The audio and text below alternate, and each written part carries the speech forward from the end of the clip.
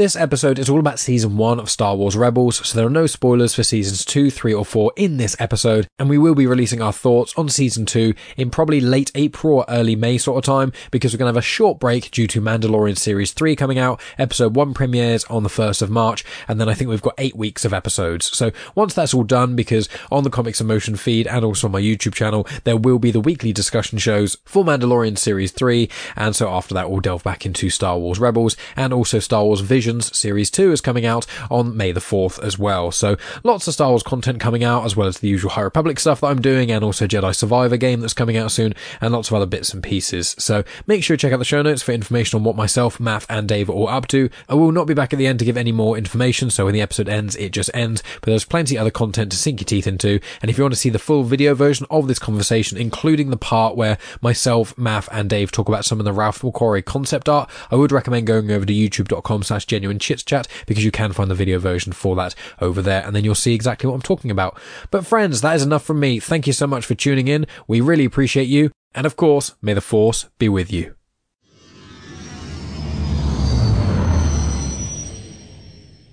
So, we are here for the first episode in a new mini-series spreading across 2023, and that is obviously themed Star Wars. That's why I'm involved in it, of course, and I am joined by two incredible individuals who have had somewhat different Star Wars stories, as everyone has, and has consumed different amounts of media content surrounding it. It's always delightful hearing different people's perspectives. So I've got the podfather himself of Comics in Motion, Dave Horrocks. Dave, how are you doing, sir? And with Rebels, what comes to your mind when you think of Star Wars Rebels? Just straight up, first thing you think. So I think, first of all, hey Mike, and our next guest we'll speak to in a minute. Where did I come into Rebels? I think I might have heard you refer to it lots and lots.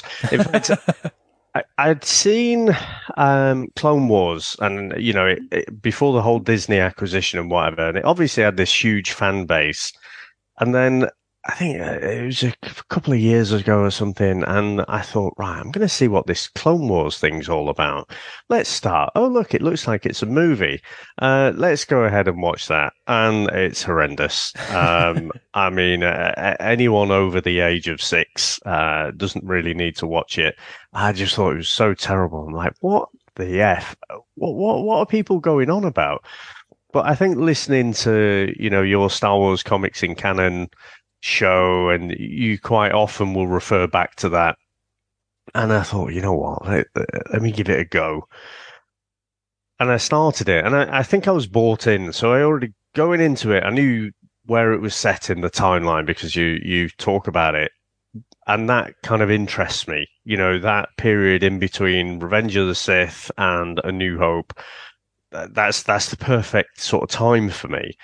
And so going into it, I'm like, oh, right, okay, it's a bit of animation. Can I get this?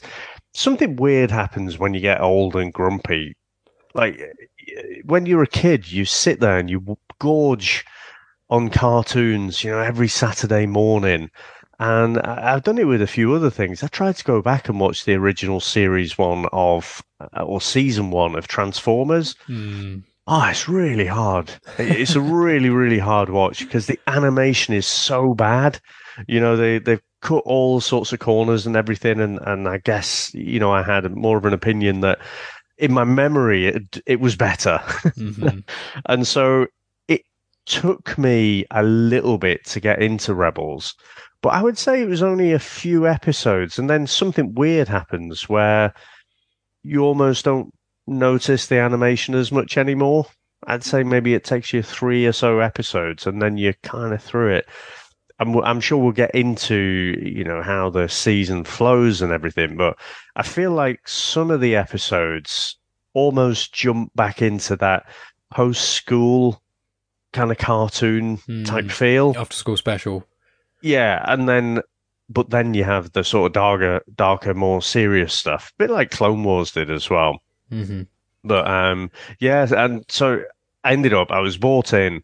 I think the fact that the story is so good. I think the fact that all the music is the John Williams score. All of the sound effects are pure Star Wars. So there's enough there to totally take you past the animation. And once I was hooked in, in this season one. That was it. I just had to binge the other 3 seasons, which fortunately were all available before I bothered to watch the first one. So it was good. But I mean, I think the downside. So this is my second watch through. The downside of gorging it is you don't really stop and savor what you've just seen. Mm-hmm. Just straight into the next episode.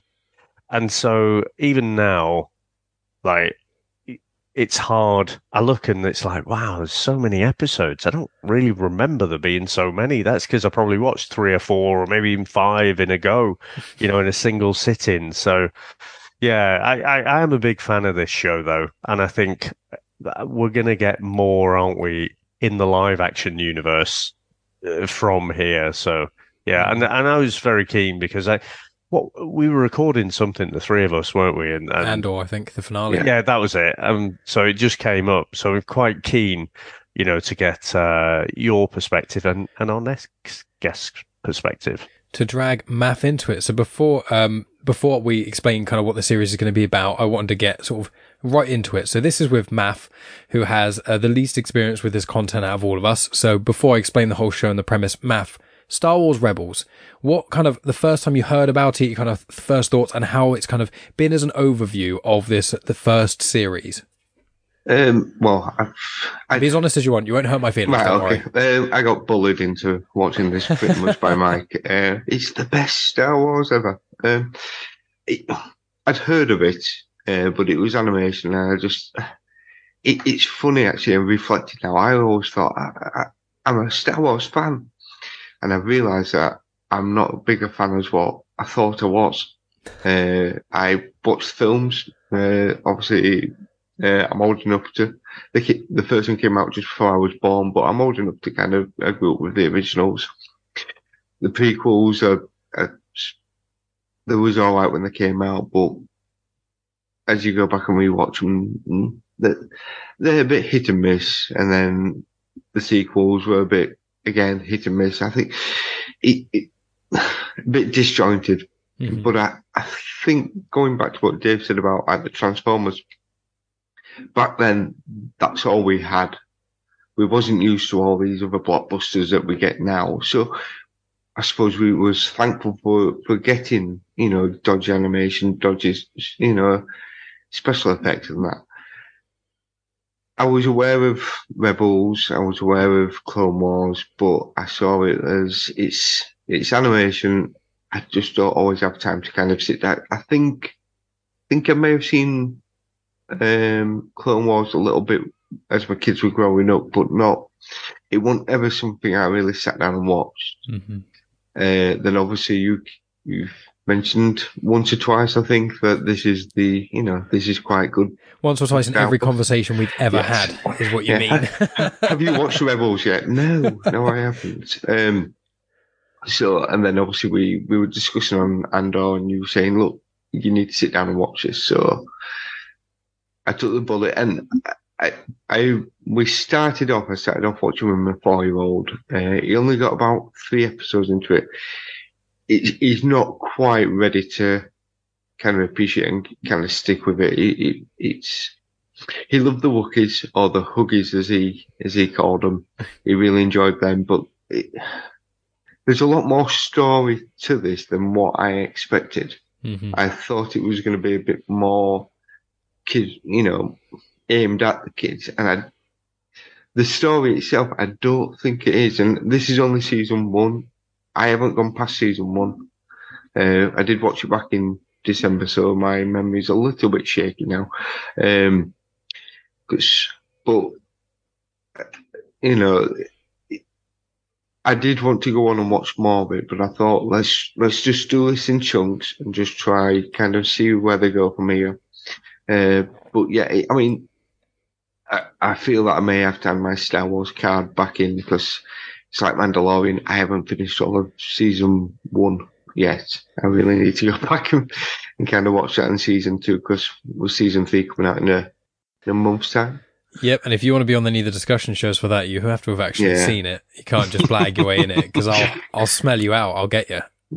Yeah. Can I just say, I mean, finale of season 2. Have you been spoiled with that? I am slightly aware of I'm aware of a character being in there, but it's a funny one with spoilers. They don't really bother me too much because you can still, once you get into that moment, even if you might be aware that something's going to happen within reason, you can still be brought up in the moment and you can still kind of enjoy it. So I am aware of like a character at the end of season 2. But I still think once I actually get to that bit, I'll be fine. It's funny. Andor's the catalyst that's brought me back into Star Wars. To be fair, I didn't expect Andor to be as good as what it was. I mean, we've got a few TV programs that are out at the moment, and they just seem to really be kind of hitting it for TV series that I'm enjoying. So, but yeah. I'm glad that you did bully me into watching this. So it's, as we go on, it is a bit disjointed at times, I think. But again, this is season 1. I'm sure that they're all kind of trying to find the right way of where they're meant to go. A bit like Ezra was doing to a certain degree. Mm-hmm. Yeah, season 1 of Rebels is the worst season by a lot. Right. Like the second season is like 1 or 2 points above it.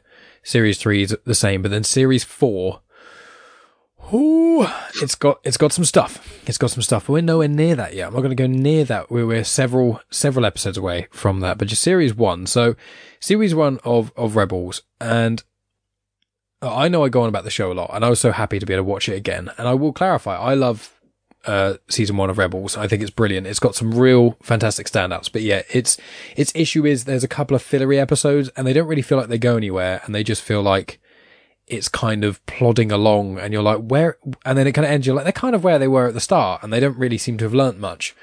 But on this now being my third watch, because I actually watched this before Clone Wars as well. One of the reasons I bully people into doing it as well is because you haven't seen Clone Wars, have you? Matt, you said you've just you caught parts of it. Not really. No. So there's a part of this that now that you've, well, actually no, there's parts of this that you won't have connected to other parts for you thinking about it. So we'll have to make sure that we don't say anything about anything that's not happened in Andor, because you haven't even got through anything. But with Rebels, just specifically, when you started that first episode, did you watch the two together, Math, the Spark of the Rebellion? Yeah. So what did you think after watching that sort of, it's released as a special, as a one-off kind of thing? What did you think? After you finished that, after you hearing me talking about it, and then obviously Dave got on board after our Andor discussion, all that sort of stuff.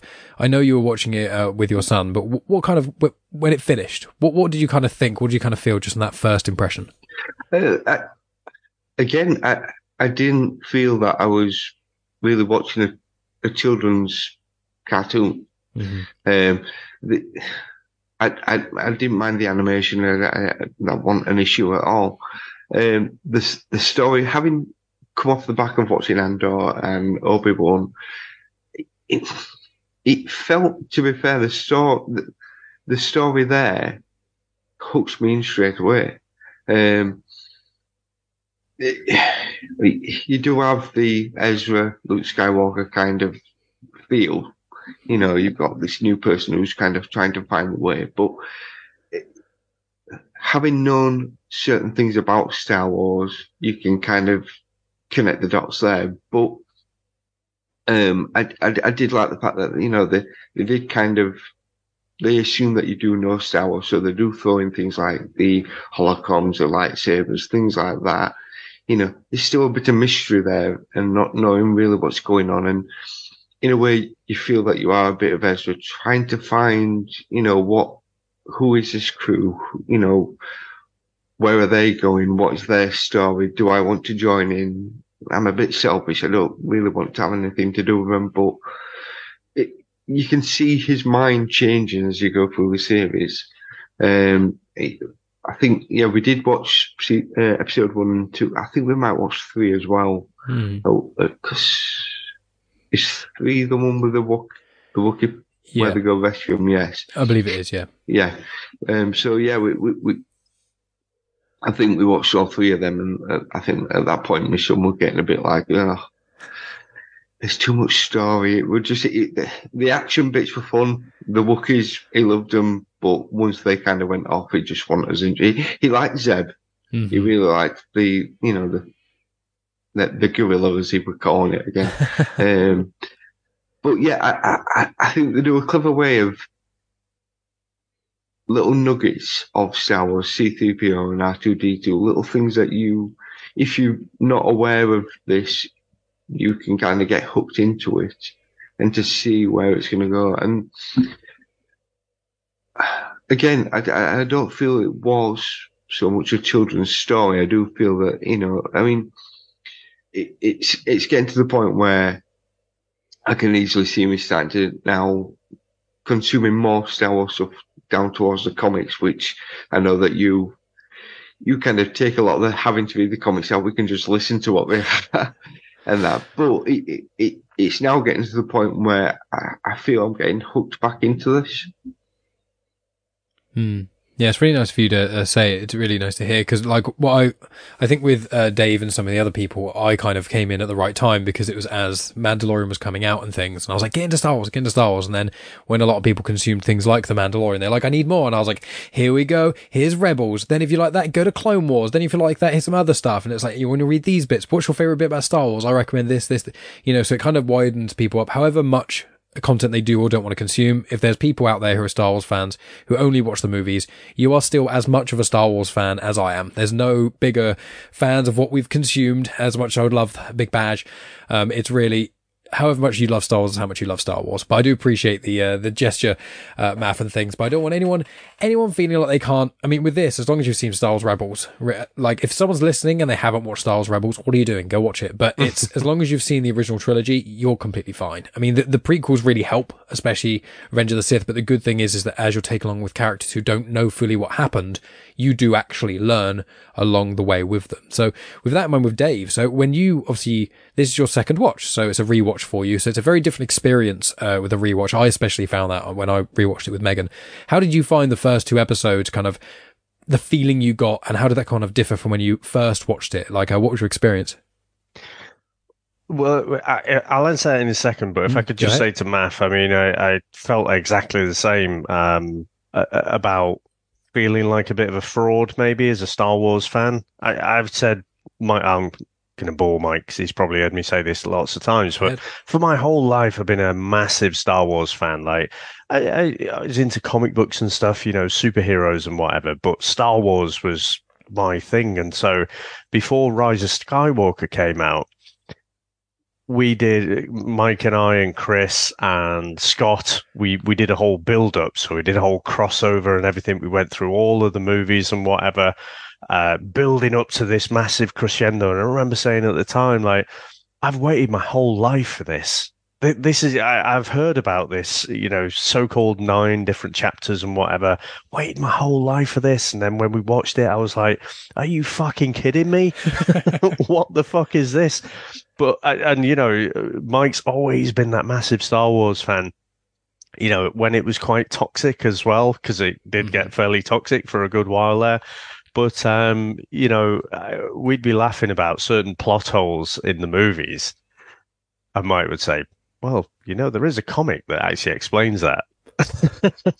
And it was only after a while we were like, I basically, Mike and I had a chat, and it's like, you should really do a show that talks about all the comics, because you blow away my knowledge. I'm a massive fan, but I had no idea all this canon existed. So that's how Star Wars comics in canon initially came out. And like you, it's a bit of an easy. I've read like the Charles Soule Darth Vader run and stuff, which if you're going to read anything, read that.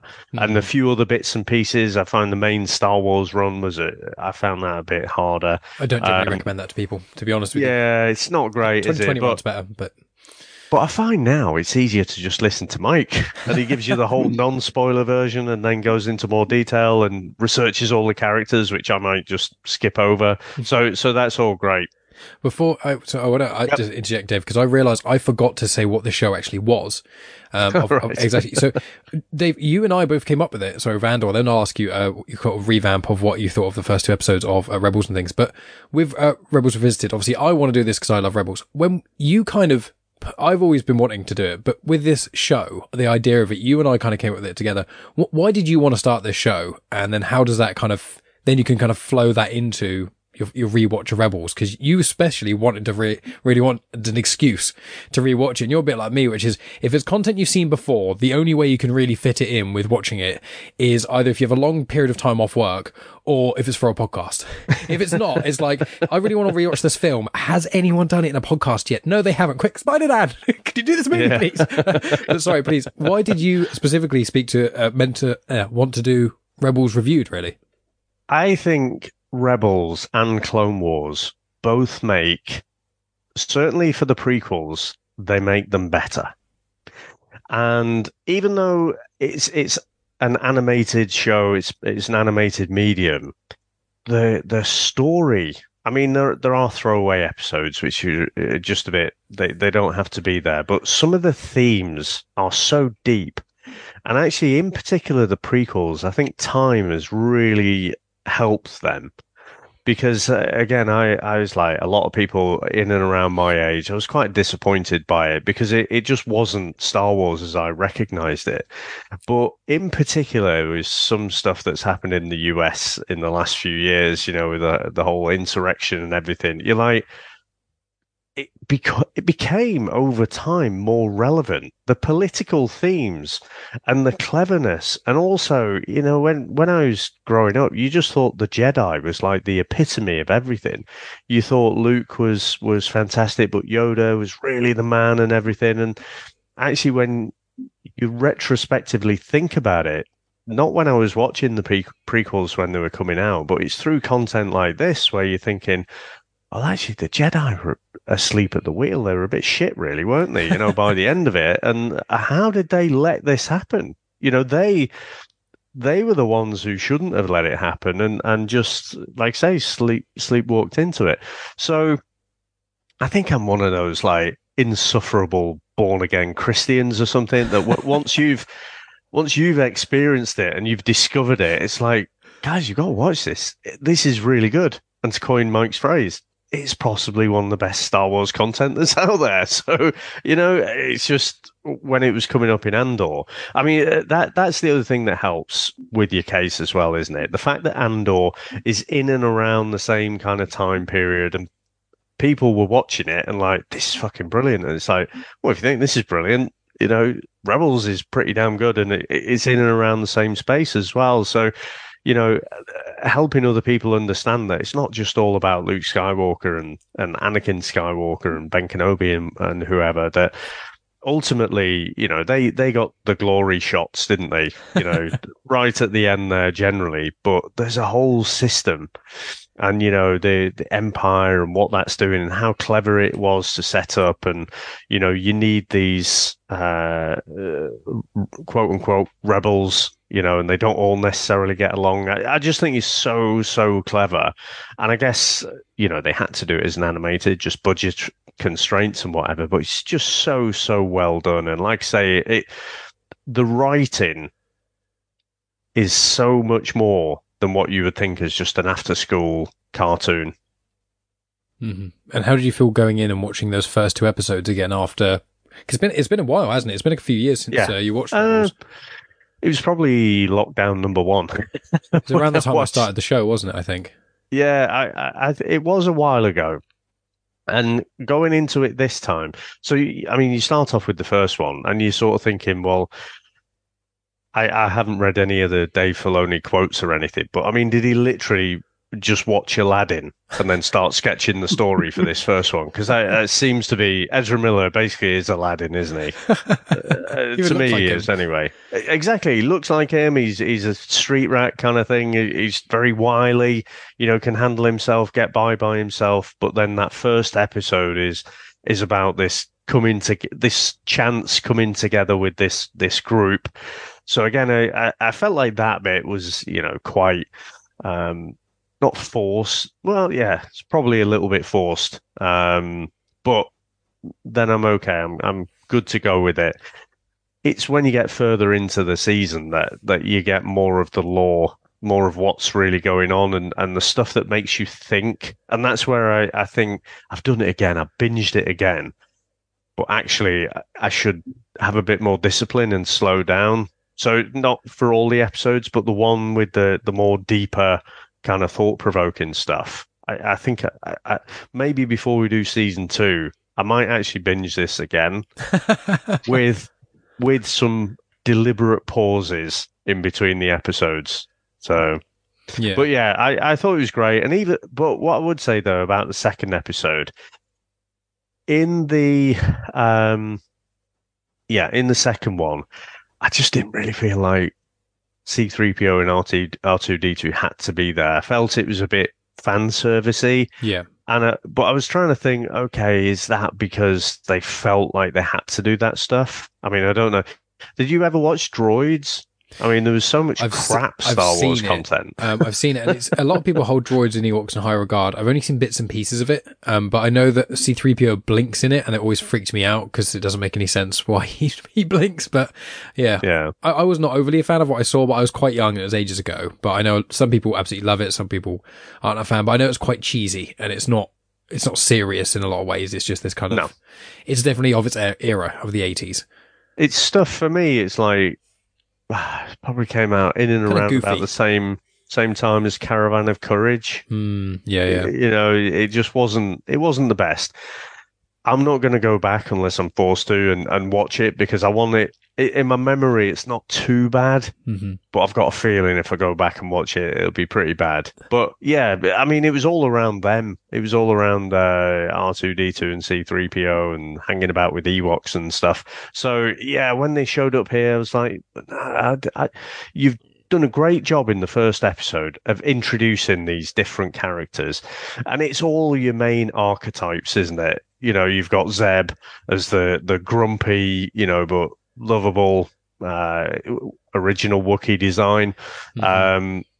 You've got Kanan. He's like your Ben Kenobi type. You've got Ezra, who's your Luke Skywalker. So I thought it did a good job of throwing them all together. And then I think episode 2 is probably one of those throwaway ones for me.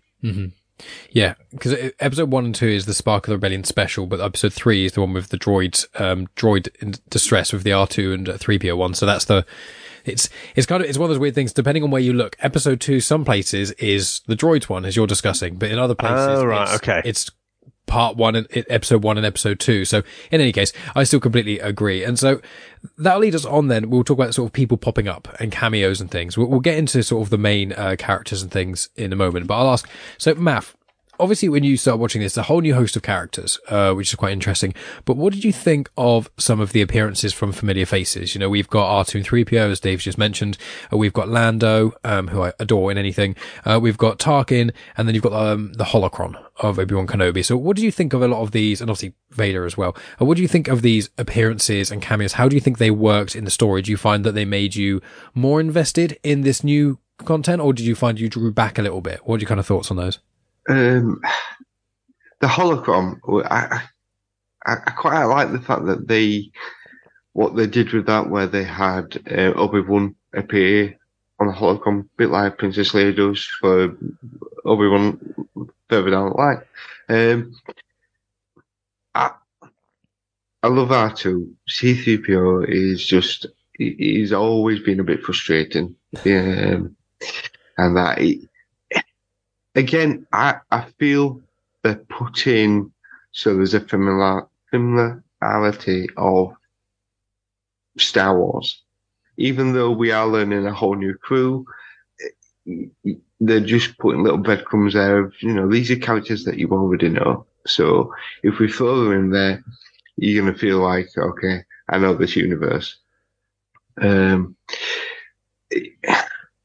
Lando, yes, I like Lando again. He's, in fact, I quite enjoy that episode. I just felt like they got completely played in that. It was typical Lando though, kind of as if he's completely set them up here. He knows they're going to lose, so he can get them to do what he wants to do. And I know we're going to jump around the episodes a little bit. Even when they go off and they think they've got one over on him, he's like, haha. Again, it's like he's planned it all out, and that's your typical kind of. To be fair, it's a bit unfortunate we don't get enough of him in the movies, and that's what. Now, I'm assuming that he's going to probably show up more in season 2, 3, and 4. Hopefully, because whether he does not, I don't know. Reveal nothing of anything to do with series 2 to 4. You can pose all the questions you want, and you'll get the same answer, which is nothing at all. Damn it. And that, but I mean, again, they do like to put little things in there so that you still feel you're in the Star Wars universe. But I enjoy the fact that yes, you are getting a brand new crew. You have got Ezra, Luke Skywalker. Zeb is Chewie. It's funny with you saying Kalen Bean, Obi-Wan. He's a cross between Obi-Wan and Han to a certain degree. But then it's like Hera seems to be more the guiding. The one who she's got her head screwed on. She's the boss. To be fair, she's the one who kind of she calls the shots an awful lot. She knows how to kind of play people, not in a bad way, but to get the best out of people. I did like Sabine. I don't know where I would fit her in to the general arc there, but again, it's amusing the fact that Ezra's kind of, you see Sabine and he's like, he gets some Love Eyes kind of thing of, I'm gonna try show off to her, and she's having none of it. Yeah, but it seems Ezra and Zeb's relationship, you can see where that's going to go. You can see that kind of bickering siblings to a certain degree, and even with Chopper in there as well. I think he's again. There's a lot kind of thrown at you straight away, but it don't feel like it's overwhelming. And I've lost me. The hologram is like you were saying there, Dave, about Aladdin. Hologram's like the lamp. This is the thing that's gonna he's going to rub this to get his power to a certain degree, because it kind of, it leads further on into the episodes, which I quite enjoy, because for all I've said that, I probably didn't think I was as much of a Star Wars fan. I've played the games. I've played Force Unleashed and Knights of the Old Republic's one of the greatest Star Wars games I've ever played, but could be one of the greatest games for the story-wise. So it's nice that they do dip back into these other things. They keep this universe, and they like to just people, whether you're big fans or where you come from, there's always something you can kind of grab and know where they're going with it. Yeah, very good points. So we'll delve into the main crew then. We've sort of spoken about the cameos, unless Dave, there was something specific you want to add on the cameo element of what we're just saying. Cool.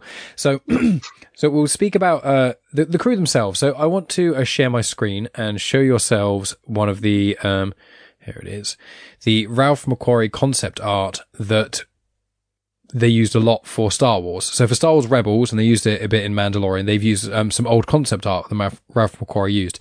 Now you can see here that on the screen, these characters resemble Star Wars Rebels. Now, the one that was Chewie, which is the concept art for Chewbacca, that turned into obviously Wookiees, but Zeb is a Lasat. And one of the fun things about the Star Wars canon is Lasats often get confused with Wookiees, and that's actually what happens in one of the episodes in this season, because they came from the same concept art, which is one of those really clever, just little levels of things. You can see here sort of in the bottom right that you've got an R2-D2 unit with an arm coming out, which obviously in the original trilogy, R2 doesn't have that coming out the side.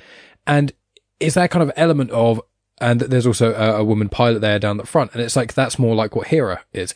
So you've got these elements of the concept art that they use that I love that element I just, when I go into that, and there's loads of other ones that I won't say because we're not there yet and I don't want to spoil things in the future, but the use of that in universe, I adore. So with the characters themselves and the design, I think they all balance each other out. And as the series unfolds, there are more, the depth of the relationships become more intense. You can kind of tell certain things about them, which I love. And, I often say in podcasts that Kanan is my favorite character in almost any Star Wars or any content outside of Star Wars. I absolutely adore him.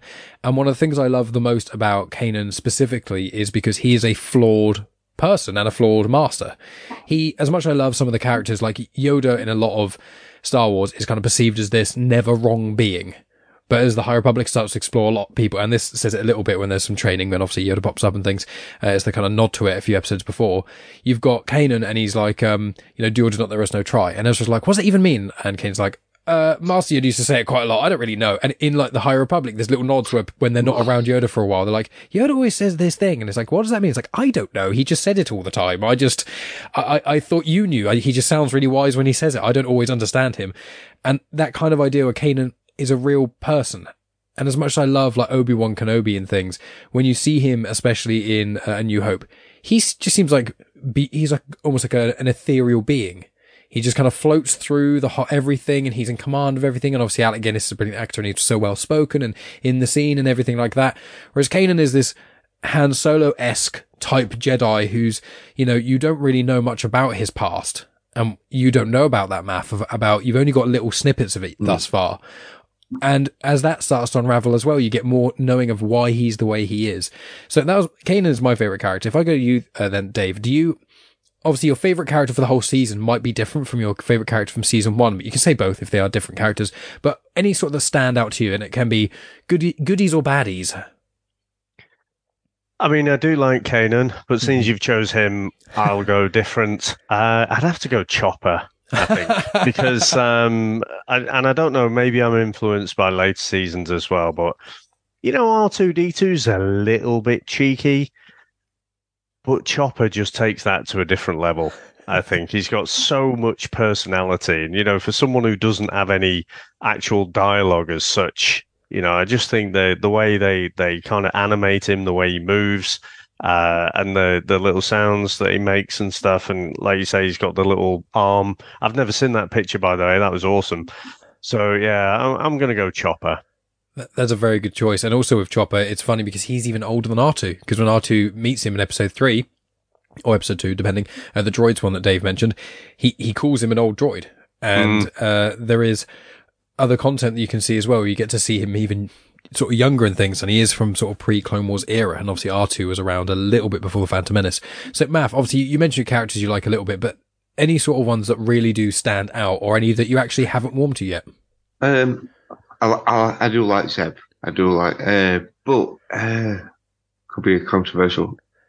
Callus. I do like Callus. I do like the fact that he obviously is wanting to hunt him down, and you can see that he's trying to think several steps ahead of them all the time, and he's trying to outsmart them. And unfortunately, a lot of luck, to be fair, whether it's the Force, who knows.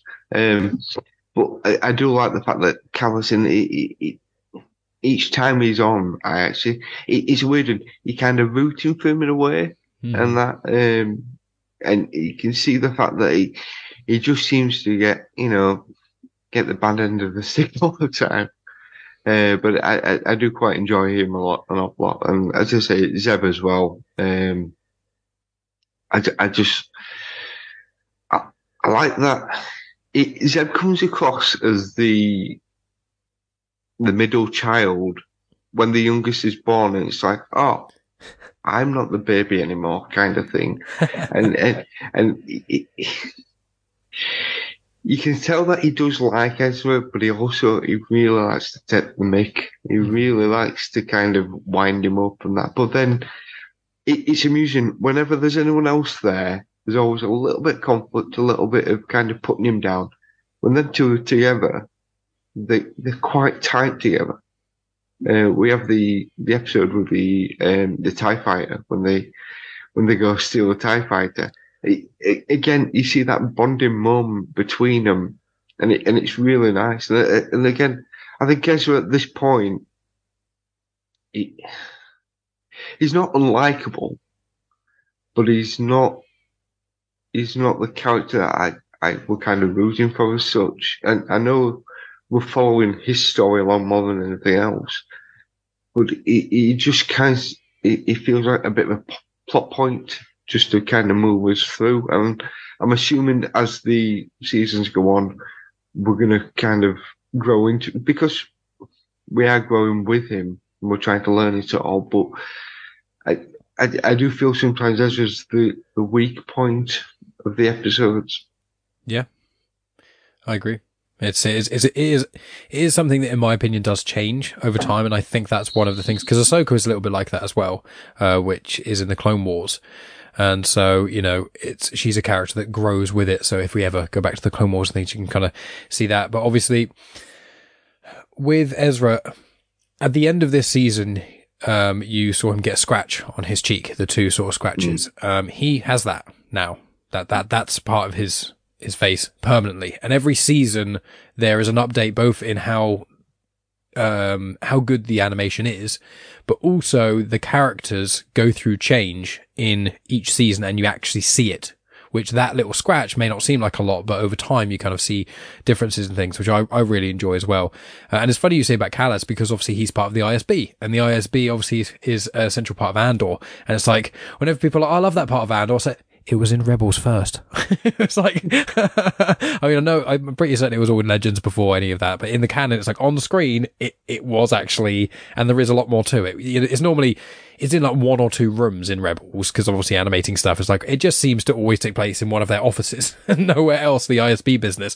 But I really like that element, and I find that one thing I love about the air quotes baddies, when I say air quotes baddies, I don't like saying goodies and baddies, but I realize we have a name for them. They're the Empire. When you have the majority of Empire characters, you've got a couple that stand out. You've got the Minister Woman, then you've got kind of one of the main officers, and the sort of bigger officer, the skinny face one, and the bigger one. And obviously you've got Callus and things. But then the majority of the other ones, when you see just an officer randomly on one of the sort of missions that's out somewhere, they've got their cap down to a certain level, so you can't see their face. And it's just when you've got a lot of them at stations, they all kind of they all look the same. They're the same model. Obviously, cutting corners because of animation, but it actually works in the story, because it's like they're all just faceless beings. They're all the same. They're all identical, and we're literally going to make them identical as well.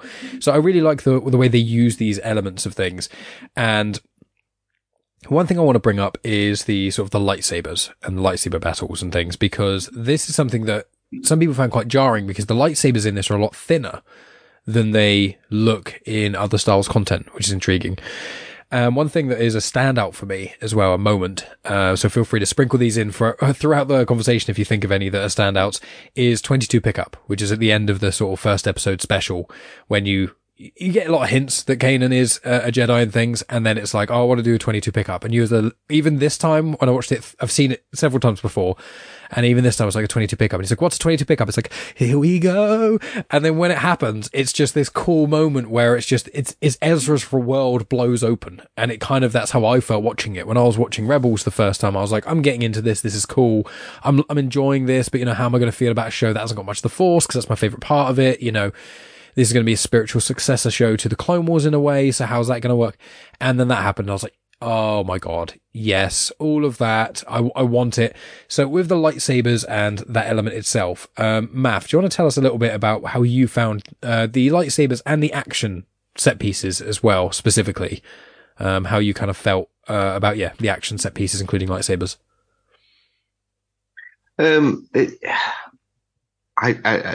The thing is, I don't have as much kind of from the Clone Wars and things like that. I've not really watched them, so it's not been really much of an issue. I can remember being little Math and my dad coming home with a lightsaber, which was basically, it was a blue torch with a giant plastic, like giant light fitting kind of on it. And obviously the films as well. It didn't really kind of it wasn't jarring to me. I just thought when we first saw Kanan with the lightsaber in his quarters, I thought, oh, now I already assumed he was force sensitive. Obviously with the show being what it was. Um, it's interesting the fact that one good thing about Kanan is he's a Jedi. He's Ezra's master. He's so flawed, and he doesn't believe in himself to be able to do this. And the fact that it's a learning process for Ezra and it's a learning process for him as well, which, we have several times in in these episodes where he doesn't want to do this. He tries to push Ezra off onto someone else. The action, I quite enjoy it. I mean, it's not, it's a lot better than Yoda bouncing around fighting General Grievous, is it? Count Dooku. Oh, right, okay. There we go. See, I'm not a Star Wars fan. But again, it's animation, so they can get away with a lot more because of what it is. But it flowed quite well. I quite enjoyed it. And it's nice the fact we have episodes where there's a lot of action in it, and then there's episodes where, although you could argue are the filler episodes, it's a bit more kind of learn the characters. There's the one episode with it's just merely her and Sabine on the planet where it ties in, we go back to it later on. At first I thought, oh, this is just not really going anywhere, but you learn that relationship and you learn the fact that Hera is now starting to trust this person that she didn't before. So we do have these action scenes which are, Star Wars of action scenes, so you enjoy them. But it's nice the fact that, again, for technically a kids program, there's a lot more depth to it. It's like that argument I have with pantomimes. Pantomimes are for kids, they are. But if you actually watch pantomime, you realise how rude they are and how much there is there for the adults, like Shrek and things like that. There's so much there that they're aware that adults are going to sit with the kids to watch things. So there's stuff there for the children, but there's stuff there for the adults that'll keep them tied in and keep them interested, so that they will sit down with the kids and go, do you know what? Yeah, let's watch Rebels. Mm-hmm. And Dave, what do you kind of think about all that? I think there is a lot of saucy innuendo in pantomimes. I agree. I remember taking my kids and I was like, I don't remember this from pantomimes when I was a kid. But yeah, they've probably always been like that. You just don't notice it when you were a kid. I thought the action was really good, and I don't know, I'd never really picked up on the fact that the lightsabers are thinner. Again, I think I'm possibly more forgiving. When you're growing up in the 80s, like, most of the stuff is pretty shit. And in fact, I like, in terms of animation and special effects and stuff, you have a few great standouts, but there was a lot of crap as well. I'll go back to the original Star Wars, the original New Hope, before it's all touched up and everything. There's a few moments where Obi-Wan's showing down with Darth Vader, and the lightsaber's almost head on looking at the camera, and it looked really weird. I think I've watched it more recently. It's obviously been all digitally touched up and stuff, but whatever effect they were using for that, I always remember, even years ago when you're watching it on the VHS, like, oh, that looks really crap. But you don't take to message boards and or Twitter or social media or whatever and say, oh, it looks a bit weird, that it's a bit crap in it, and then it feeds a negativity into the world then, doesn't it? Whereas, like I say, when you're just watching it at home, it's just a thing you notice and then it's gone. You're on to enjoying the movie. So yeah, I think with some of the characters, like the Inquisitor, the way he's sort of shaped, it's very stylized. it's not supposed to reflect. It's not supposed to be like photorealistic. It's not supposed to be exactly like the films.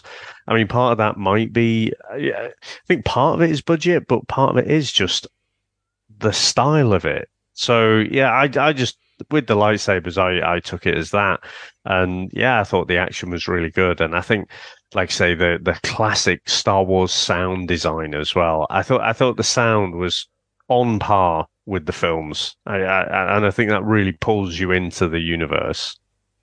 I agree. And so let's get into the standout moments and also standout episodes, if you can remember them, because obviously there were 16 in this, and there's more in the next two seasons. I think are 22, and then I think the finale is 15 or 16 as well. So there's not a huge amount, whereas Clone Wars, there's a lot. But standout elements and parts that you enjoyed. Obviously, I said about the 22 pickup is one of my favorites, but linking in with that, is something I liked, which is kind of linking what we were just speaking about, the action scenes and things, is with Kanan and the Grand Inquisitor. Now, a lot of this journey, a lot of Rebels in general, as the whole season, which obviously I'm not going to spoil elements of it, but this season one, as well as the whole show, it's meant to, on the surface, it looks like it's Ezra's journey, but it's actually every character's journey. And Kanan, as kind of Matt touched upon earlier, he is one of the central points that I connect with. And he's the kind of person that when you watch him grow, and you can watch it across everything, how he interacts with Ezra, how he interacts with the rest of the crew, even Chopper and things, how he goes out on missions and things, his interactions with the hero. But when he fights the Grand Inquisitor, every time he fights him, it's different. And it's different because Kanan is adapting and learning and becoming more, letting the Force flow through him, not holding back as much, not hiding who he is and this potential behind him. And you see it that after he speaks with Yoda, which I loved when Yoda was in it. I was just like, when I was watching this the first time, I was like, this show is amazing. And then they go to a Jedi temple and I was like, Jedi stuff, incredible. And then Yoda's voice, and I'm like, I don't care how many shows they can fit Yoda into. I'm having it. I'm happy. I like hearing Yoda, and when he's used sparingly, which he was. I really liked his use in this.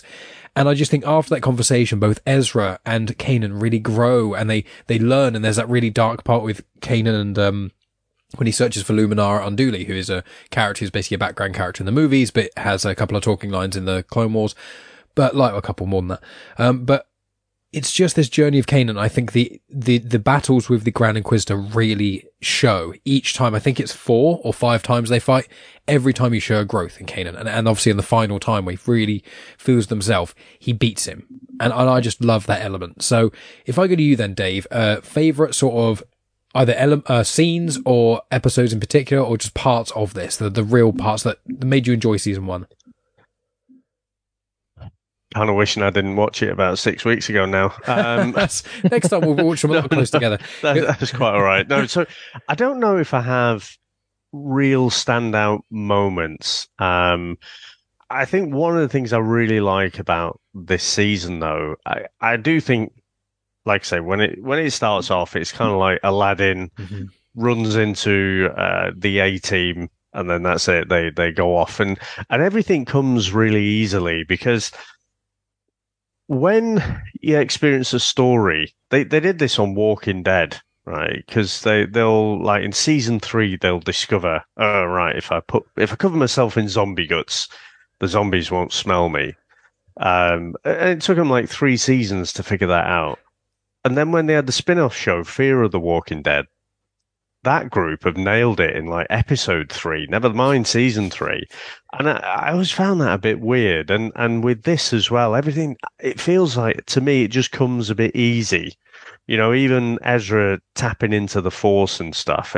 If you look at A New Hope, the Force did not come easy to Luke. You know, he's doing the old practicing in the Millennium Falcon, and he's a bit shit, really. He keeps getting zapped, doesn't he? And then at the end, you know, he hears Ben, but it's a bit ambiguous, isn't it? Did that just give him the confidence to take the shot, or was he using the Force? It's like, it's just tapping into it. You know, it's like a little drip out of the tap. Whereas Ezra, you know, a couple of episodes in, he's turned the tap right down. So that jars with me a little bit, but I get it. You can't just retread the same steps and go at the same pace. People know this and they're familiar with it, so just kind of get on with it.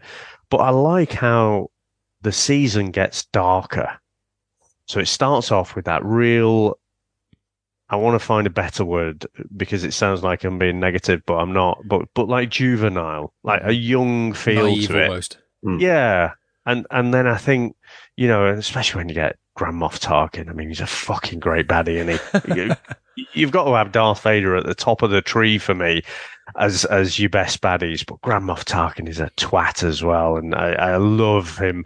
You know, such a well, he's English, isn't he? So he's obviously a baddie. So yeah, but just the smoothness, the calmness, he's all collected. Him popping up, I thought was great. Weirdly, a couple of episodes that do stand out for me. When so breaking ranks, when Ezra goes undercover, I felt like that was quite a different episode because that was less about the ensemble group then, wasn't it? And it was more about just him, and it was quite a, you know, considering he's just been a street rat, it's quite a departure to suddenly you're an undercover spy kind of thing. I thought that was pretty cool. And the other one with Hera and Sabine, when they end up on that planet, when you've got the aliens who you probably remember the names of, but I don't. I can't remember, but I think Math was talking about them earlier, where they go back to it, don't they? Yeah. So, but they obviously they can't go into the light, so they have to live in the shadows, in the dark and stuff. It felt to me like there was a real peril there. Like actually, someone could die here. You know, maybe not both of them, but maybe one of them. And so I think that might have even been the turning point where I was like, oh, hang about. This isn't just like, you know, 4 o'clock when you're back from school, you know, make yourself a sandwich and then watch cartoons. So yeah, that one, I don't think they're the best episodes. I think as the season goes on, let's face it, when the Grand Inquisitor's around, you know, he's not the Grand Inquisitor, is he? He's just an Inquisitor. Is he the Grand Inquisitor? In this season, he's the Grand Inquisitor. Yeah. So, yeah, I think when he turns up, those are probably the best or my favourite episodes. But yeah, the ones that stick out in my mind, like I say, those other two, just for different reasons, because they're a bit more different than the other ensemble episodes. Mm-hmm. And I will say, I looked it up. They're called Fernox, these creatures, and they were first in Out of the Darkness, so that episode of Rebels, and they've appeared in a little bit here and there, sort of in the past of the canon. But in the canon, that's where they first came out. But there were sort of versions of them in one place in a game, the Star Wars Old Republic, the Cartel Market, in that game. So they've been in one other place that's not really the same. They are standing out in the sun and stuff. So they've kind of taken the name of a beast that's quite different. But yeah, fair enough. And so, Math, with yourself, sort of standout episodes and elements of Rebels. I think episode 8, I think it is. It's the one with Sebo. Is it Sebo? Am I saying that right? Oh, yes, yeah, the Rhodian who's got the cybernetic thing about him. Yes. I think that was a good one because at that point, like I said, Ezra, that whiny kid, we're getting to the point where it was getting a little bit annoying, and then you can understand why he's got this hard shell and this, he doesn't want to get close to anyone because of his parents, and you can see the desperation of him trying to find out what's happened to his parents, and that he's willing to kind of give everything up to kind of follow this and help this person that he sees as he knew were his parents' friend. So I quite enjoyed the fact that, again, you're learning a bit more about him, you're getting a bit more depth to him, you're getting to the point where you're actually caring about him, as opposed to him just being this wannabe Luke Skywalker. So I quite enjoyed that one. And then I think it might be the next episode where they then end up back on the planet with the Fernox. And Kanan and the Inquisitor are fighting, and Kanan gets injured to the point where you think, oh, this is going to go bad. And you see the dark side come from Ezra as he calls the Mummy Beast up, and she comes and takes the Inquisitor, and they escape. again, that's a bit where I suppose it's easier for him to explore the dark side for Ezra, and it's that balance now that he's having to kind of fight with, which he could quite easily go one way or the other, I suppose, at this point. And I think that's a part where Kanan kind of realizes that I need to step in at this point. I need to.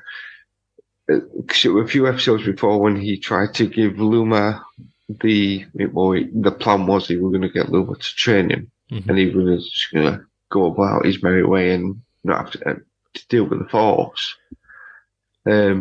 So it's you're starting to kind of understand where these characters are all coming from, and they're all broken, and that's why they work quite well together. The fact that they are so they rely on each other a lot more than what they probably give each other credit, and that's why it's a team that's kind of coming together and it's working really well. Yeah, I think Hera's the only one who truly sees the value of each other. I think she's the vision. I mean, Hera's, the goddess, the queen of the gods, she's the mother in the Greek mythology. That's her kind of jam. So the name suits her, and she is one of my all-time favorite characters as well. I absolutely love her. But again, with a lot of this stuff, me and Dave are having to hold back because it's like, there's certain reasons we like certain characters, but we can't tell you that, Maf, or any of the listeners who are sort of watching along on things. But yeah, Ezra's journey especially is something that I really enjoy. It's something you both sort of touched on, and is foray into the dark side. And obviously that element has not been resolved this season, and there's 3 more seasons to go. So we'll see what elements of that kind of come up again. And as you say, Kanan really had to learn to kind of step in and be a part of that. And one thing I wanted to note about Ezra, funnily enough, is he was born around 1 or 2 days before Luke / Leia. So he is basically the same age as them. But I think that what they've kind of done with him is show that he grew up with his parents till he was young, but then he was by himself for a long period of time, whereas Luke had kind of the inverse. He had kind of this cushy life. He was kind of somewhat repressed, and he didn't get to connect with the Force because he was doing some stuff that was so, I imagine, mind-numbing with, going out and moisture farming. It's not very stimulating. So I imagine like using the Force wasn't really necessary because there's not really those scenarios that occur that you need it. Whereas if you're by yourself and you're starving basically, unless you can get this fruit, you're going to almost die if you don't do this thing. The Force can kind of call to you and guide you in certain ways because you kind of need it. Whereas Luke didn't need it. He had a cushy life with his aunt and uncle. And so I think that they kind of did the inverse, whereas Luke kind of started with a family and kind of found his own way in the universe. Ezra was kind of like, he found how to survive by himself, which Luke was somewhat lacking.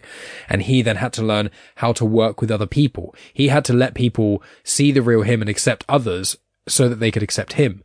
And he had a lot of that baggage and a lot of like abandonment issues. And as you said, Math, in that episode, with Sibo, it was that you saw that vulnerability with him. You saw him kind of saying, I just want to be by myself. And they're all like, and Kanan's like, I want to, and Hera's like, come on, just let him have a bit of time. And some people are pushing and some people aren't. And then Sabine has that moment where she kind of realizes what's happening, and that he was born on Empire Day and all these sort of parts around Ezra that he's kind of trying to hold on to.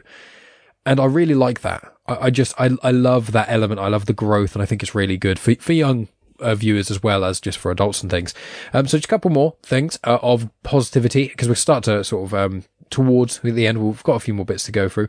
But I've obviously noted Ezra's growth and things. But one little funny side thing I quite like is that on Empire Day, which is a canon thing, which is, the day the Empire took over, they play the Imperial March, but they play it in a major instead of in either original or minor. But so you play it in a higher octave, so it's more upbeat, and this is kind of marching band feel to the Imperial March. And I love the fact they've canonized that. That's just so fun to me. That's one of those fun little things where in the universe, if you played the arguably the most famous Star Wars theme to anyone in the Star Wars universe, 2 of them, you've got Figure It Down in the Modal Odes, I think it's Wild About Me is the name of the song in the Cantina. You play that song, that's like a canon song, and now the Imperial Marches. So it's little things like that I really, really enjoyed. And there's quite a few quotes as well that I quite enjoyed. I'm just going to say one out of them, which is it's Hera, and it's from episode 1. And this is one of the things that kind of convinces Ezra to really change his ways. And it's, if all you do is fight for your own life, then your life is worth nothing. And it's like, that's quite a powerful thing to say to someone who is, I think he's about 14. It's like his 14th birthday in one of the episodes. So it's like, that's quite a lot to put on this kid, but also it's really a sign to show, right, you survived by yourself. Now it's time to kind of be around others. So I've just spoken a lot about that. So any kind of more stand-up things, I'll go with you, sort of, Math. Any other things that you found elevated, little moments, or anything else you want to mention? I enjoyed when they stole the TIE fighter. Did you like when they painted it and stuff as well? Yeah, that comes back. I mean, it's even Zeb to start with. And is that the one where they go and try to rescue the farmers who have been captured by the Empire? I think that's when they get the TIE fighter. That's when they steal it, and then they need to go back and get it to break in at some point. Yeah, and it's like, it doesn't quite look like a TIE fighter. Yeah. And then you see it, and it's basically being graffitied. And I just thought, I really enjoyed that. It's, this weapon of destruction is now looks like a Justin Pollock kind of people. It's like a teenager's race car in it. Yeah, it was nice, but again, that's one of them things where you have Ezra and Zeb. It's like the big brother, little brother kind of thing. Whereas, like nudging each other, kind of, oh dear, we're gonna get in trouble here and that. But it's that's one of there's a family atmosphere to the crew. That you're starting to kind of see. Empire Day, that was one of them ones as well, where you start realizing again, you start feeling a bit more for Ezra. You start understanding where he's coming from and why he's had a bit of a shit life. Like you say, Luke had a cushy life. Ezra didn't. I suppose the Force has probably always been with him, and he's just not realised he's been using it. But now he has a way to channel it. Mm-hmm. It's him as when he gets the kyber crystal. I do like how he constructs his own lightsaber from that. I love his lightsaber. Not I love it so much. What I expected. No, it's nothing like anyone's ever seen before. I think it's one of my all-time favourite lightsaber designs. I think it is just genius. Sorry. Yeah, because I think I mentioned to you, and I said, why do they not make, kyber cannons or something like that? He said, well, they do. It's in the comics. It makes a bit of a mess. Yeah. And that, but yeah, I do like the fact that it's thinking outside the box. He's used to using a blaster, but then he's incorporated this lightsaber, which gives him, it gives him options there. Because they don't need to be because they need to be incognito, I think, is a part of it as well, which is an element you don't get to see. If you haven't played Jedi Fallen Order, there's not really much, and aside from Kenobi, really, but Kenobi flashes it around constantly. But it's like that idea of when you're a Jedi, you kind of have to hide. And I think his lightsaber helps that. Because he gets it out and Kenny's like, what are you doing? He's like, shoot. And he's like, mine doesn't do that. There's an element of jealousy there. Well, yeah, I mean, Fallen Order is a brilliant game. And the fact that as you go along, I mean, I hope at some point they do something more with Cal Kestis. There's a new game coming out in I know there's a new game. 2 months. Hoping and there's a book. They may do, whether they do something live action or whether they do something animated with him, because I think he deserves that.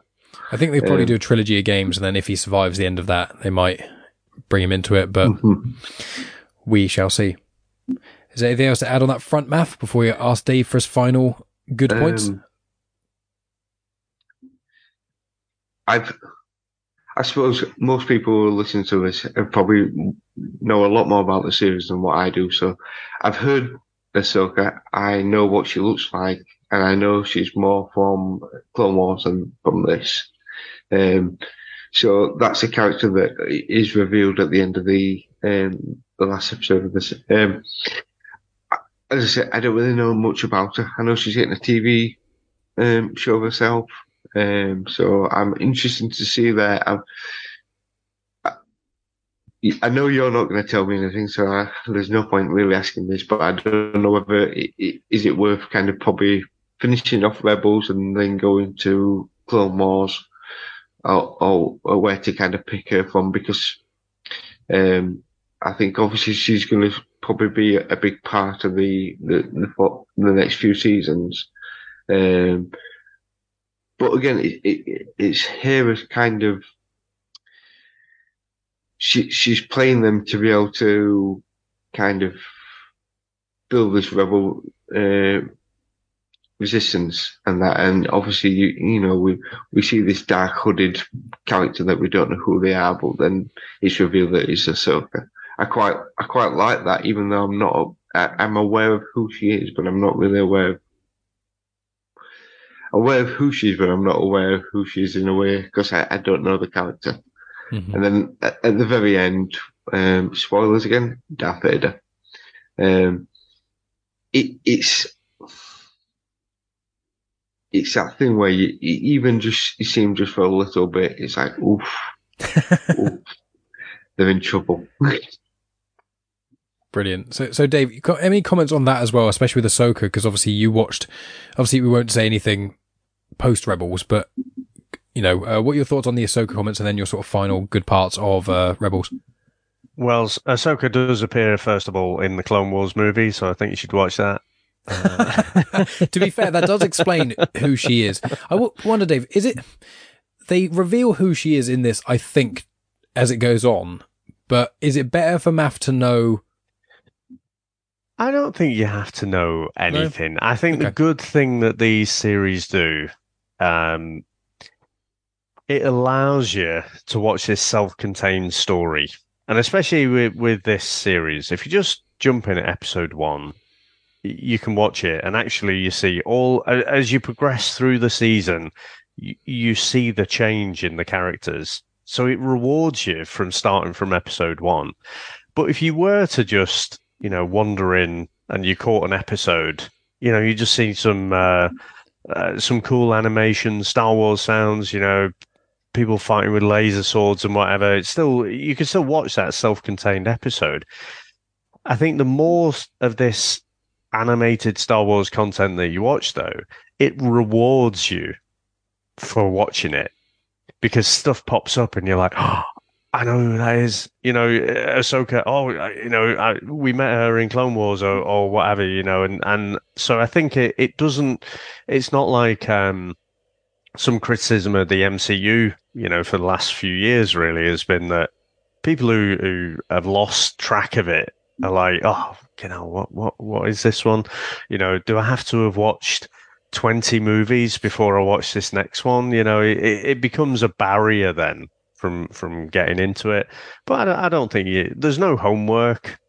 You just have to know Ahsoka is another character. She's an established character in this Star Wars universe. That's it. I don't think you need to watch anything else. I watched, so canonically, you know, Clone Wars does happen before Rebels, but I watched Rebels first as well. I watched all 4 seasons of Rebels, and then I was like, I need more. There's no more? What's going on? And then that's what led me on to Clone Wars. And you get rewarded as well. I won't say any spoilers, but there's certain things that happen in both Clone Wars and Rebels in animation that have and will be coming out in live action. As obviously you're aware, Math, because you mentioned there's the Ahsoka series, which is going to be happening at some point. But yeah, so with that, sorry, Dave. So any sort of final positive points we may not have yet touched on before we start to wrap up? I'll ask what the predictions as well for Math as well after this, but sorry. Yeah. So I guess I'd kind of forgotten. So only going through it the once and then coming back and going through it the second time. It's amazing how much they pack into a single season. You know, and again, considering where, you know, some of the episodes are a little bit filler and you kind of watch it and you're like, I don't really know how did that move things forward? Like I say, you seem to have some episodes which are just a bit of fun and you're like, they're a bit thin on any kind of plot. But then I prefer the episodes that drive things forward. You learn something about a particular character and that changes the way that you view them, you know, and things like that. So, yeah, I don't think I think the seasons after this just get better and better. So this is probably the toughest watch, you know, to get into from here on in, though, I mean, you can probably tell from the last few episodes, things start to get quite heavy, from a story point of view and everything. And I can't actually wait to get into season 2. Yeah, it's one of those things where basically the highest points in this season are what most of the midpoints are in the subsequent seasons. That's how I'd compare it. So most episodes going forward are as good as the best episodes in this season. That's generally how it is. The one thing I would like to say, you say about I did feel that some of them was a little bit filler episodes. However, the one that we said, Out of the Darkness one with Hera and Sabine, where they go back to the planet and the aliens kind of get part of the story where they use them. I then it got me thinking that maybe some of the episodes that felt like filler in this, maybe then lead further down the line. Is like the Lando one. It seemed a bit of we're just going to put Lando in and that. It didn't feel like it pushed the story on really that much more, but maybe that might, again, I know you're not going to tell me, but maybe that might come into play in season 2 or 3 or 4. Watching them and thinking about them now, like I say, I do feel that although that some of those episodes did feel like they wasn't really going anywhere, I'm now wondering, is this just a setup so that further down the line you can think, oh, that was earlier and that's why that's here now. So I don't know. No, of course, and it's one of those. It's and there's a lot more story to go because this is all just introducing these characters. Now you know who they all are. The Grand Inquisitor as well. When the series starts, you're like, oh, they're going to be the big bad, and then by the end of the series, you're like, oh, okay. Well, it's interesting because I thought Callus were going to be the big bad, and then Inquisitor comes along and it's like, oh, okay, there's someone else, and then at the end of episode 15, we see Darth Vader, and then it's like, ooh. It's same as Tarkin. We're introduced to several bad guys, and I suppose each time you meet one, it's someone who's higher and more deadly. And now I don't really know, because the Inquisitor, when he kind of turns up in Tarkin, the Inquisitor is, as a Sith, you would think, oh, he's a big bad guy. We know what Vader's like, and Tarkin just talks to him like he's a piece of shit. Yeah. And you think, you're not powered in any way, but you have this confidence about you that makes you a damn sight more scarier than the guy with the pointy teeth and the red lightsaber. Which is quite interesting, the fact that, obviously he's high in his rank. He's like top of the top, but you realise that this guy, he's very scary, even though he's just a normal human. He's just a normal guy, and the power he's got, I suppose, is just from his mind, just from his his tactical genius, or not so maybe. I don't know. Putting exhaust on your Death Star,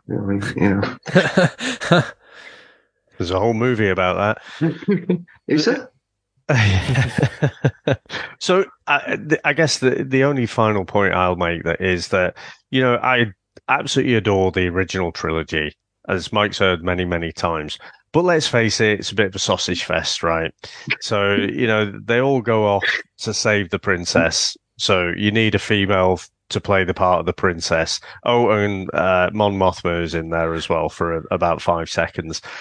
So it's light on real strong female characters. And Leia's got stronger as time's gone on, I think. But even in Return of the Jedi, she was rescued, wasn't she? I guess she did try and rescue Han and then ended up having to get rescued herself. But yeah, I think what this series does as well, so Hera and Sabine, they feel like real fleshed out characters. We don't learn as much about Sabine in this one.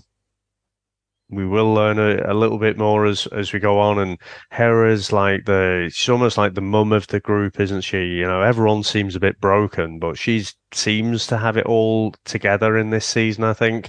But I believe all of the characters, good strong male characters, good strong female characters as well. So I think that's an underrated part of this season. The whole series, in fact, not just this season. See, I'm interested about Sabine because when we first meet her, she's got the helmet on, and I thought, oh, Mandalorian. But then she takes the helmet off, and I thought, oh, it's Mandalorian armor, but they're not meant to set the helmet off, as far as I'm aware. So, well, Math, let's just say here's a little thing. That I will say. Same thing about Andor is that everything that is in the live action Mandalorian stuff has been explored more in Rebels already. So just any listeners as well, if they're listening to this fun, they still watch Rebels, don't know what you're doing with yourself. But like, what you'll be. The thing is, whenever I push people to watch it, it's happened with Dave, happened with Tonya, it's happened with numerous friends of mine. They all go, I am. When you get to the end of it, you're like, why is this not more like advertised on Disney Plus? Why is this not front and center? Why are they not pushing this? It's like, I don't know. What they're doing is just getting little chunks of the ideas and going, let's make a whole show about that. Let's make a whole show about that. And then everyone's like, oh my God, Andor's so amazing. And so is Mandalorian. It's like, here's Rebels, who's done all of these things before all of you. So do you have any predictions, Maths, or as we start to wrap up of the question with that though, is that because of the media it is, because it's animated? Is that why it's not ever been pushed as much, because people will just see it as, oh, it's a kids program, well, which is it's kind of how I saw it to a certain degree. It's like, you know, Dave mentioned Transformers. I loved watching Transformers, but it's like George watches Rescue Bots, and I would rather gouge my eyes out than watch that sometimes, because you see, this is the thing. This is where I think this works, because there's stuff there for the adults, and that there's stuff there that we've grown up and we know about, and also for the kids. Whereas, you know, some of the cartoons you watch these days now, you know, it's like, oh God, you know. Yeah. But predictions. If you have any you wish to share, and then me and Dave will know if you're right or wrong, but we'll not give you any hint. We'll keep our poker faces on. Yeah. Or what you want. Anything that you'd want to see. It's funny because it was nice that we saw Darth Vader at the end of the last episode. At the same point, I don't really want him to be in it, because I feel it may take away from what Rebels is. I'd rather just continue and see this group, this family grow together. I would like to see understand a bit more about Sabine, because I don't think they've really touched her at all in this. Again, Hera, like you say, Dave, she's the mum, she's the one, she's the glue that's kind of held them all together. I would like. It's funny because although we spent 15 episodes learning about this crew, I don't know them.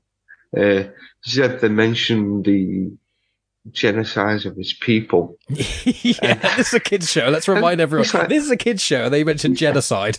Yeah, and it's like, whoa. I mean, the fact that at that point as well, when he fights Callus with I don't know what the staff is. It's like an electro staff of some sort. I can't remember but it's the guards of the Lasat guards. It's like, you could see the way they showed the anger from him, and that he was willing to die for this. And it's like, I want to know more about that. I hope they go more into that, so that you kind of, which I'm sure they will do, because, you know, there's 4 seasons of this. Surely they're not going to just, you know, do once a week each episode. But even Callus and the Inquisitor, I want to know a bit more about them. You're not going to know much more about the Grand Inquisitor, I'm afraid. Oh, right, okay. Well, he's... Oh, no, because no. He fell into the fire, didn't he? Yeah, he did. Yeah, but Darth Maul got chopped in half. Well, I will say, there is a comic. When the Inquisitor says there's a fate, there are some things far more frightening than death. He does mean that, and he does appear again, not on screen. You have to read comics to get that tasty morsel, or listen to my show, because I talk about it. So...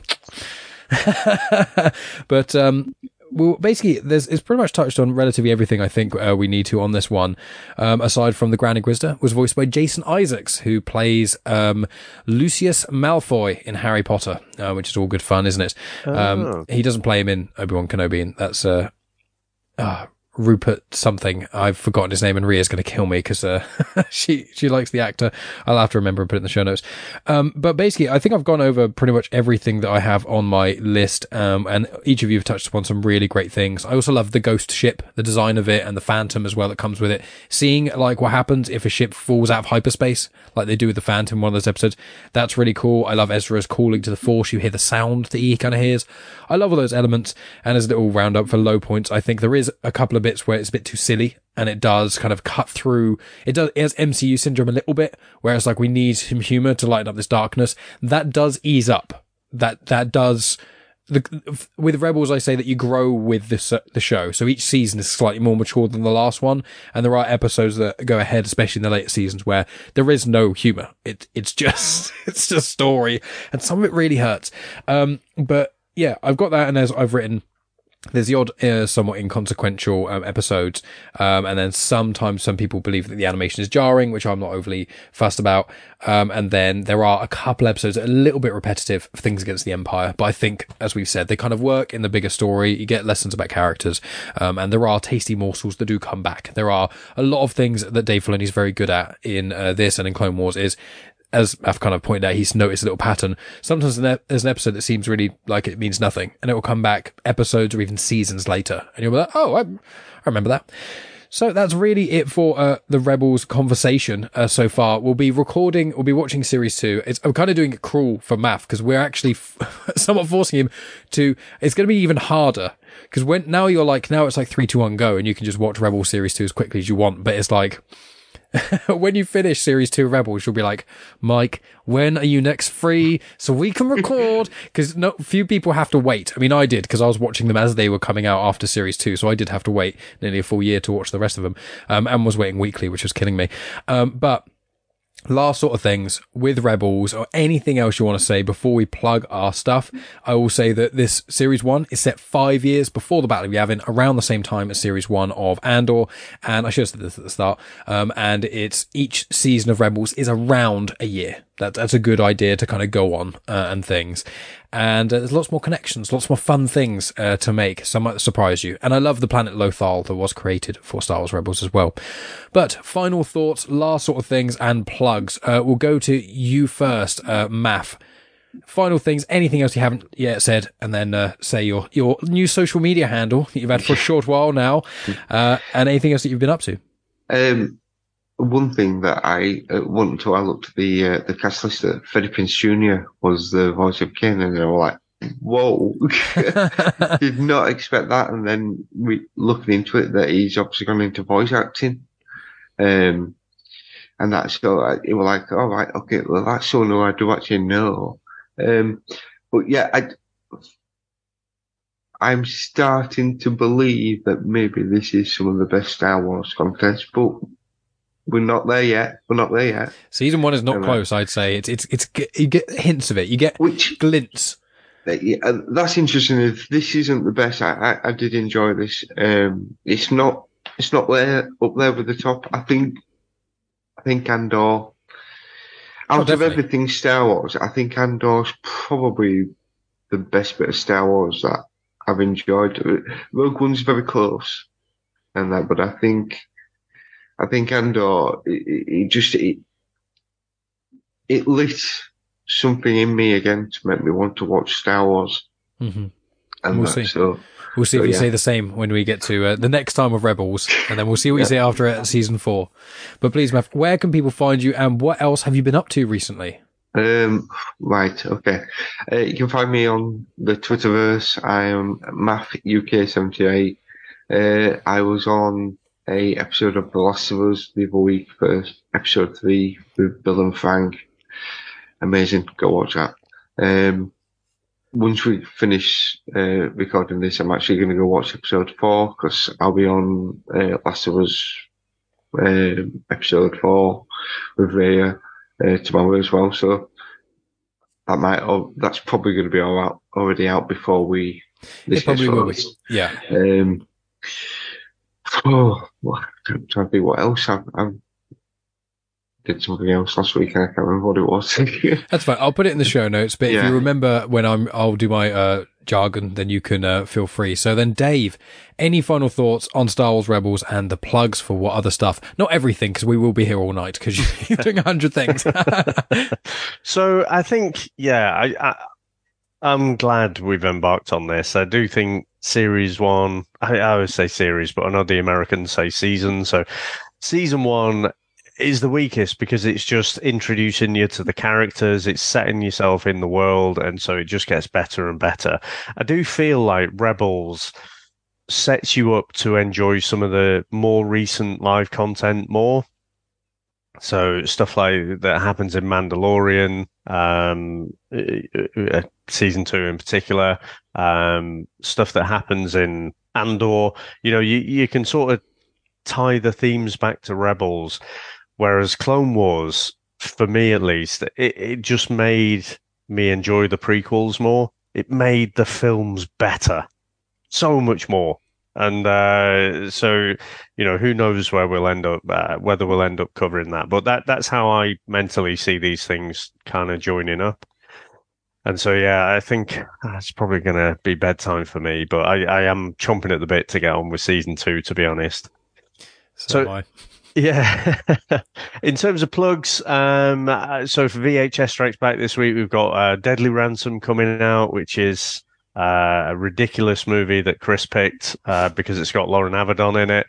But the thing that's consuming Chris and my life at the minute is reality TV, because we've somehow fallen into covering 2 seasons concurrently, one Love Island and one Married at First Sight Australia. Messy as fuck, but essentially we've got 6 episodes a week for Love Island, 4 episodes a week for Married at First Sight, 10 fucking episodes a week we're doing on Chris and Dave's reality TV. So we're trying to do other stuff as well, but that is consuming our lives. We haven't fallen out just yet. We're doing early morning, we're doing late at night, we're just snatching time where we can. So but we're dickheads and we just love it. That's amazing. Obviously, I'll put details in the show notes for everyone. And also, this will be out. It may be this week or next week. I'll figure it out. We'll waffle on at this part. But very soon, we will be doing the weekly discussion shows on Mandalorian Series 3 as well. I'm aiming to have those recorded the day after Mandalorian comes out. So Series 3 comes out, first episode, 1st of March, which is a Wednesday. And then so I'm going to aim to be recording on most Thursdays. There's going to be a couple of Friday recordings because certain guests who are only available on Fridays that I want to speak with.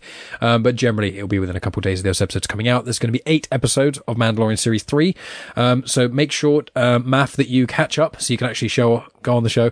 But all audience members, obviously, tune into the feed of Comics in Motion. I will also have them on the feed of youtube.com/genuine chit chat, which people may be watching right now. And I will not be hosting every episode. I think we're going to swap a few of them over, mainly because it runs over my birthday and more importantly, Megan's birthday. And I won't be able to record on her birthday because she'll kill me. So that's what we've got going on in the future. Obviously, if you're listening to this and you haven't listened to Star Wars Comics in Canon, please go do that now. You can listen to every episode on the feed of Comics in Motion or on the YouTube channel if you're watching this, or you can go on its own special feed now. I've started its own feed. Nothing against the lovely people in Comics in Motion, but I just thought if anyone wants to go through the entire back catalogue of Star Wars Comics in Canon and searching for it, I find you search for specific episodes, it comes up way easier than it does through the Comics in Motion feed. So if you want to keep up to date with all the High Republic stuff, that's already on the feed of Comics in Motion. If you want to start from the start and try and catch up with everything, I'm releasing several episodes a week. Go over to that feed of Star Wars Comics in Canon. You don't need to have read a single comic in your entire life to enjoy it, so please consider checking that out.